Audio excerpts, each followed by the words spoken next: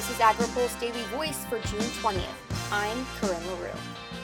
The Trump administration is escalating its trade actions against China. Trump is threatening to impose another $200 billion in tariffs if China refuses to change its practices. Senate Ag Committee member Chuck Grassley says he is worried about the ramifications that more tariffs will have on the agriculture industry.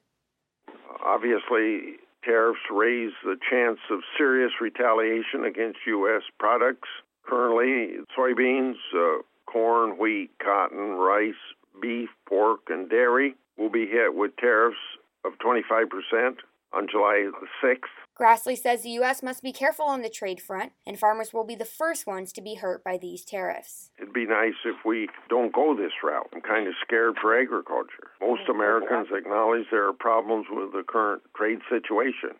We have low tariffs and open markets, while other countries limit our market access through both tariffs and non-tariff trade barriers. There are also American businesses and workers that are going to be hurt by these trade actions, as products they import will rise in price, while the products that they export will see price drops. White House trade advisor Peter Navarro backed Trump's decision, saying Trump's actions are visionary.